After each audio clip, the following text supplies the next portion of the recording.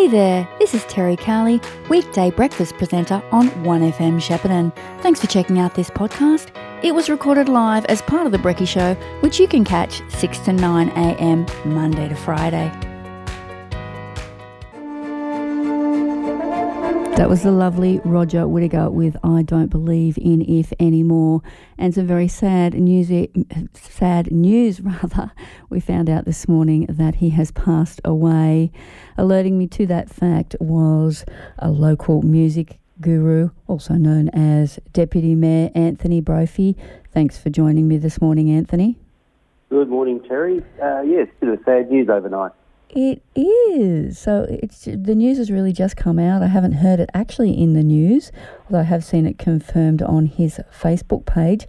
So Roger Whittaker was born 22nd of March 1936, which I guess makes him about 87. Yeah. Okay, so he's 87. I was kind of waiting for this news to happen. British singer, songwriter and musician, because he's definitely a favourite of my dad's and someone I grew up with. Can you, what are your feelings about what he was and what he did and where he sat?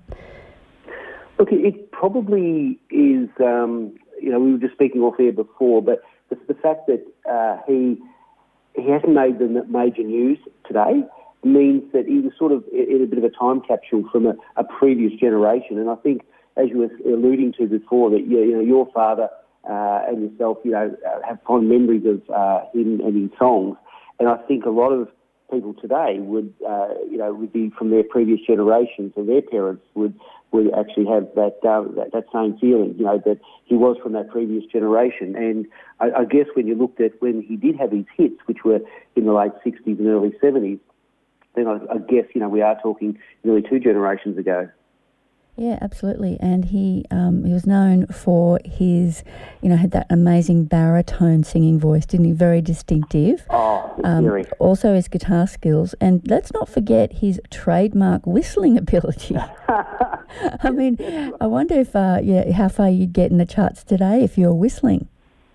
No, but I mean, it was a generational thing, like a vaudeville type thing, if you like, on stage. I mean, people would go along to his concerts and that, knowing that waiting for his great whistling, and to be able to carry a tune. I'll dip my lid there because it's pretty hard. Yeah. And the way that he was able to do it and keep it in note and tune, and he was just incredible. Just quickly, I was going to say, Terry, that. People who didn't know that he had passed away, was that he actually died of a stroke in France. He and his wife moved to France about 2012, and he died actually last week, about September 13th. There will be a funeral in France next week and a memorial service in the UK following later on after that date. I did read just recently that he was pretty exact about how he wanted to be remembered. And one of the quotes that he had was, "I'd like to be remembered as someone who wrote some pretty good songs, the sort of songs that people will listen to again and again." And he was delighted that one of his hits, Durham Town, is in the British Folk Library. And, he was pretty delighted by that because it meant that it was enshrined, I suppose, in history. Sounds like a pretty humble man.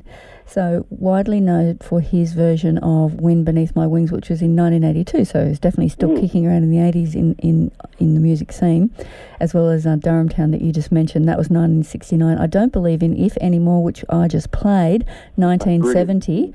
And American audiences are most familiar with his 1970 hit New World in the Morning. I don't know if I know that one. Oh, that is absolutely spectacular. And it really has some metaphors in that. If you get to play New World in the Morning, it is just a delightful song, and it's a really uplifting song too. I'll look that one up. But the one my most favourite is the 1975 hit, which we'll play in a moment, The Last Farewell, which was his only single to hit the Billboard Hot 100. It made the top 20 and also hit number 1 on the adult contemporary chart. And did you know from the 1970s onwards he had his greatest successes and fan base in Germany, singing in German? Yeah, he's a pretty talented guy, isn't he? Pretty versatile. We won't be playing any of those German hits today. Not today. And of course, as you mentioned, The Last Farewell, I mean, it made it number 2 in the UK, number 3 on the Australian chart, pretty much top 10 around the world, even at that particular song, top 20 in the US, which he hadn't really broken into the US at all. So that was pretty big. That was in 1975, as you mentioned, but he actually had released it earlier in 1971, just didn't chart. Nobody was interested in 71, but in 75 they were a little bit more interested. Yeah, it's funny how that happens. Maybe it's marketing or something, I don't know. But every time I hear this song, it just sends a shiver down my spine. It's sort of one of those, I think it's about, is he heading off? He's leaving England to go to Africa, is that right? Well, it's the last well, and you can read a lot into it, and a lot of people have. It's not just one story, and I think it's reminiscent of a bygone, oldie world, if you like. Yeah, when you used to sail. When you used to sail. Yeah, from one continent to another. Yeah, and it sort of conjures up that image of the tall ships and all of that type of thing as well. And I know that on a previous program that I used to help host, when I played this particular song, The Last Farewell, that a number of people who had requested it, it really did bring tears to their eyes because for some reason it actually reminded them of their parents or their grandparents. I think as even though it's ostensibly about leaving one land and going to another, it can also be, I guess, interpreted as someone's passing, which is probably quite appropriate then for us to play it today, as the news of his passing is breaking. And yeah, a sad day, but this is what happens when old musicians get old, unfortunately. Well, it is, and I think, Terry, I've heard a few songs prior to the news, and I think a couple of others who passed on, John Denver and Mike Nesmith, who you played before. We specialise in playing dead people here at 1FM. Well, yes, posthumously, memorised, I think we can say, yeah. That's right, a much nicer way of putting it.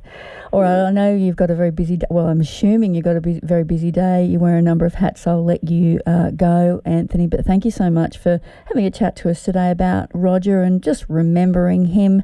I certainly, think back to sitting on the shagpole carpet upstairs at my house where I grew up in front of the stereo with those massive big speakers, and probably my dad playing this for me. So happy memories for me, and probably happy memories for many other people, and hopefully yourself too, Anthony.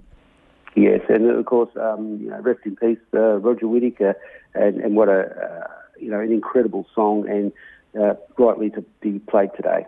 Yeah, we remember him, that is for sure. Thanks so much for your time, Anthony.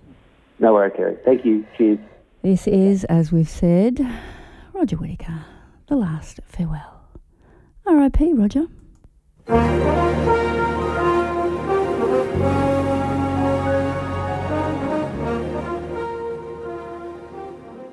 You've been listening to a 1FM podcast.